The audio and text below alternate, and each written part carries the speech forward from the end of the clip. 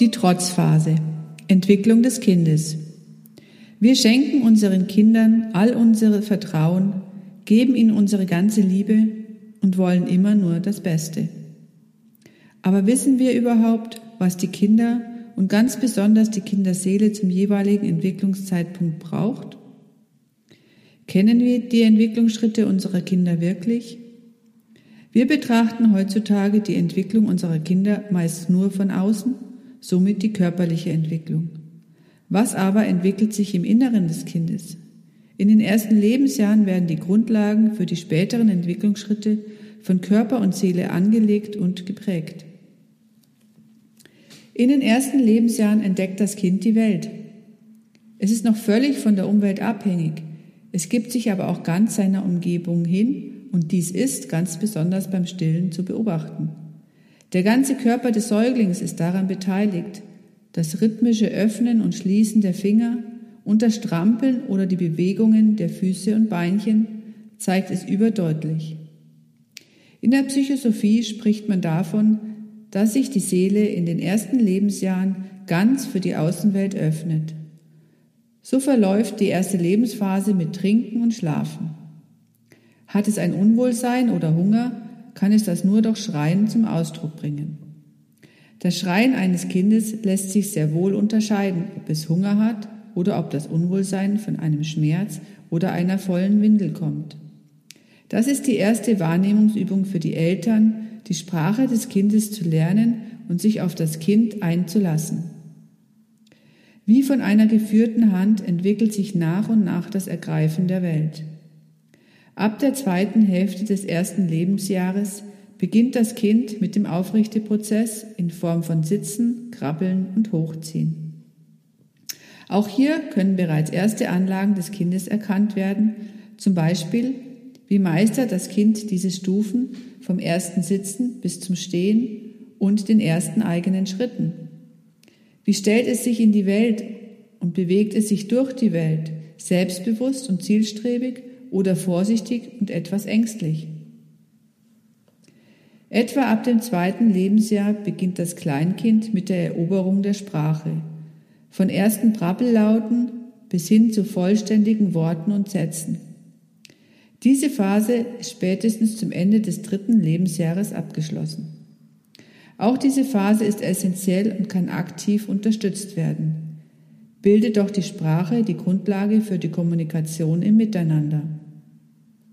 Der Sprachsinn der Kinder wird dadurch gefördert, dass man ihnen vorliest, Geschichten erzählt und aktiv und viel mit den Kindern spricht. Ab dem dritten Lebensjahr beginnt das eigene Ich im Kind zu erwachen. Ab jetzt steht es auf einmal der Welt ganz anders gegenüber. In der ersten Phase befand sich das Kind wie in der Welt stehend. Es war eins mit den Pflanzen, den Tieren und mit allem, was es umgibt. Das ändert sich, sobald das Kind Ich zu sagen beginnt. Hieß es vorher, der Tim hat dies gebastelt, heißt es jetzt, ich habe es gebastelt oder ich will es haben. Vorher sprach es in der dritten Person von sich. Das Kind nimmt sich ab diesem Zeitpunkt als eigenständiges Wesen gegenüber der Umwelt wahr. Ab jetzt nimmt es eine Grenze zwischen sich und der Umwelt wahr. Das Lieblingswort dieser Phase ist Nein. Damit probiert es aus, wo die eigene Grenze des Ichs liegt, wie weit es gehen kann, beziehungsweise wo die Grenzen von den Geschwistern und Eltern liegen. Wie weit darf ich gehen? Was gehört sich in einer Gemeinschaft und was stößt auf Widerstand? Diese Phase wird auch die Trotzphase genannt. Ein Kind im Trotzalter kann für Eltern eine echte Herausforderung sein, verwandelt sich das Kind doch in Sekundenschnelle von einem eben noch friedlich spielenden kleinen Engelchen in einen regelrechten Wüterich. So anstrengend diese Phase für Eltern auch sein mag, so wichtig ist sie für die Entwicklung des Kindes. Dies gilt es, sensibel wahrzunehmen und weise damit umzugehen, denn das ist die Phase, in der Kinder ein Bewusstsein ihres eigenen Selbst entwickeln. Eine Phase, in der sie beginnen, sich aus dem symbiotischen Verhältnis zu ihren Eltern zu lösen und autonom zu werden. Eine Phase, in der eben das Wörtchen Nein eine ungeahnte Bedeutung bekommt. Trotzphase, Entwicklung des Ichs. Der Augenblick des ersten Ich-Sagens kennzeichnet einen Meilenstein in der kindlichen Entwicklung. Bis in diese Zeit reichen auch die ersten Erinnerungen an Ereignisse zurück.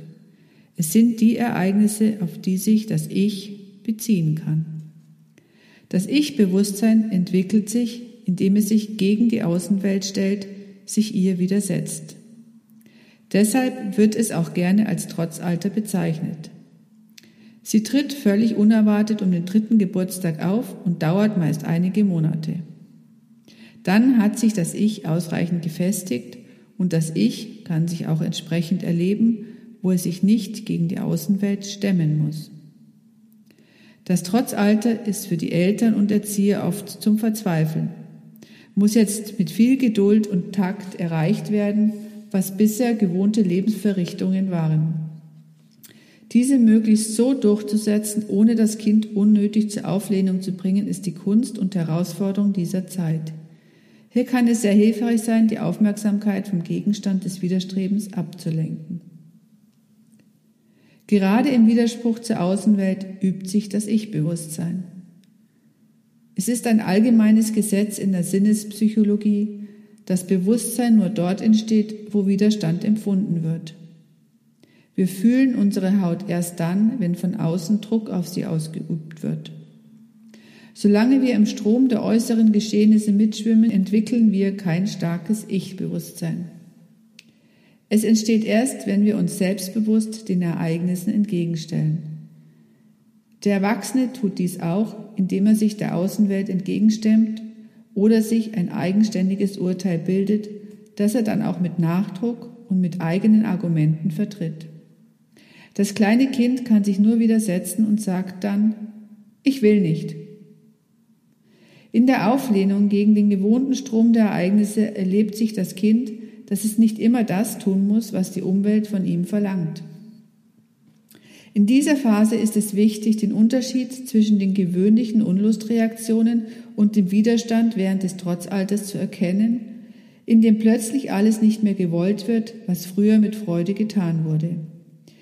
Im Laufe der auf das Trotzalter folgenden Entwicklungsjahre bildet sich das Ich-Bewusstsein auf 2 Arten weiter.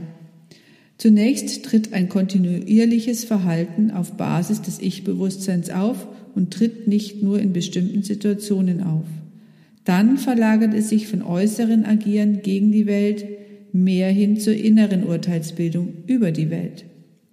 Diese Prozesse vollziehen sich bis zum 6. Lebensjahr, bis das Kind zur Schule geht, denn dort ist eine gewisse Stabilität des Ich-Bewusstseins sinnvoll und wünschenswert, damit erfolgreiches Lernen stattfinden kann. Zu diesem Zeitpunkt beginnt auch die Ausgestaltung der Urteilskraft. Ein körperliches Signal für die Schulreife ist es, wenn sich die 2. Zähne bilden. Ich-Entwicklung ein lebenslanger Prozess. Auch im späteren Alter bleibt die erste Antwort auf eine Kränkung des Ichs die primitive Widerstandsreaktion, das lasse ich mir nicht bieten, denen werde ich mal eben. Kennt sicherlich jeder. Diese Widerstandsreaktion kann und sollte mit zunehmendem Ich-Bewusstsein aufgelöst werden, indem man zu einer ruhigen, situationsgerechten Urteilsbildung kommt. Für diese ruhigere Urteilsbildung muss man sich mit dem Ich außerhalb der Ereignisse halten und sie als reiner Beobachter wahrnehmen, denn nur mit dieser Haltung ist man in der Lage zu erkennen, was einen in einer bestimmten Situation getriggert hat. Daraus wird deutlich, dass das Ich-Bewusstsein vom ersten Erwachen im 3. Lebensjahr bis ins hohe Alter weiterentwickelt wird, bzw. bewusst weiterentwickelt werden sollte. Dadurch wird die Basis geschaffen, dass sich die Menschheit von einer Ego-Gesellschaft hin zu einer echten Wir-Gesellschaft entwickeln kann. Das Wort Ich-Bewusstsein drückt bereits aus, dass es sich um die Offenbarung des Ichs im Bewusstsein handelt, es somit als eine Funktion angesehen werden kann, die mit dem bewussten Gedankenleben zusammenhängt. Man macht sich sein Handeln und die Reaktionen daraus bewusst. Wird die Trotzphase des Kindes aufgrund von eigenen inneren Schattenthemen der Eltern nicht ausreichend gesunder Widerstand entgegengesetzt, so kann sich das Ich des Kindes nicht voll und ganz entwickeln.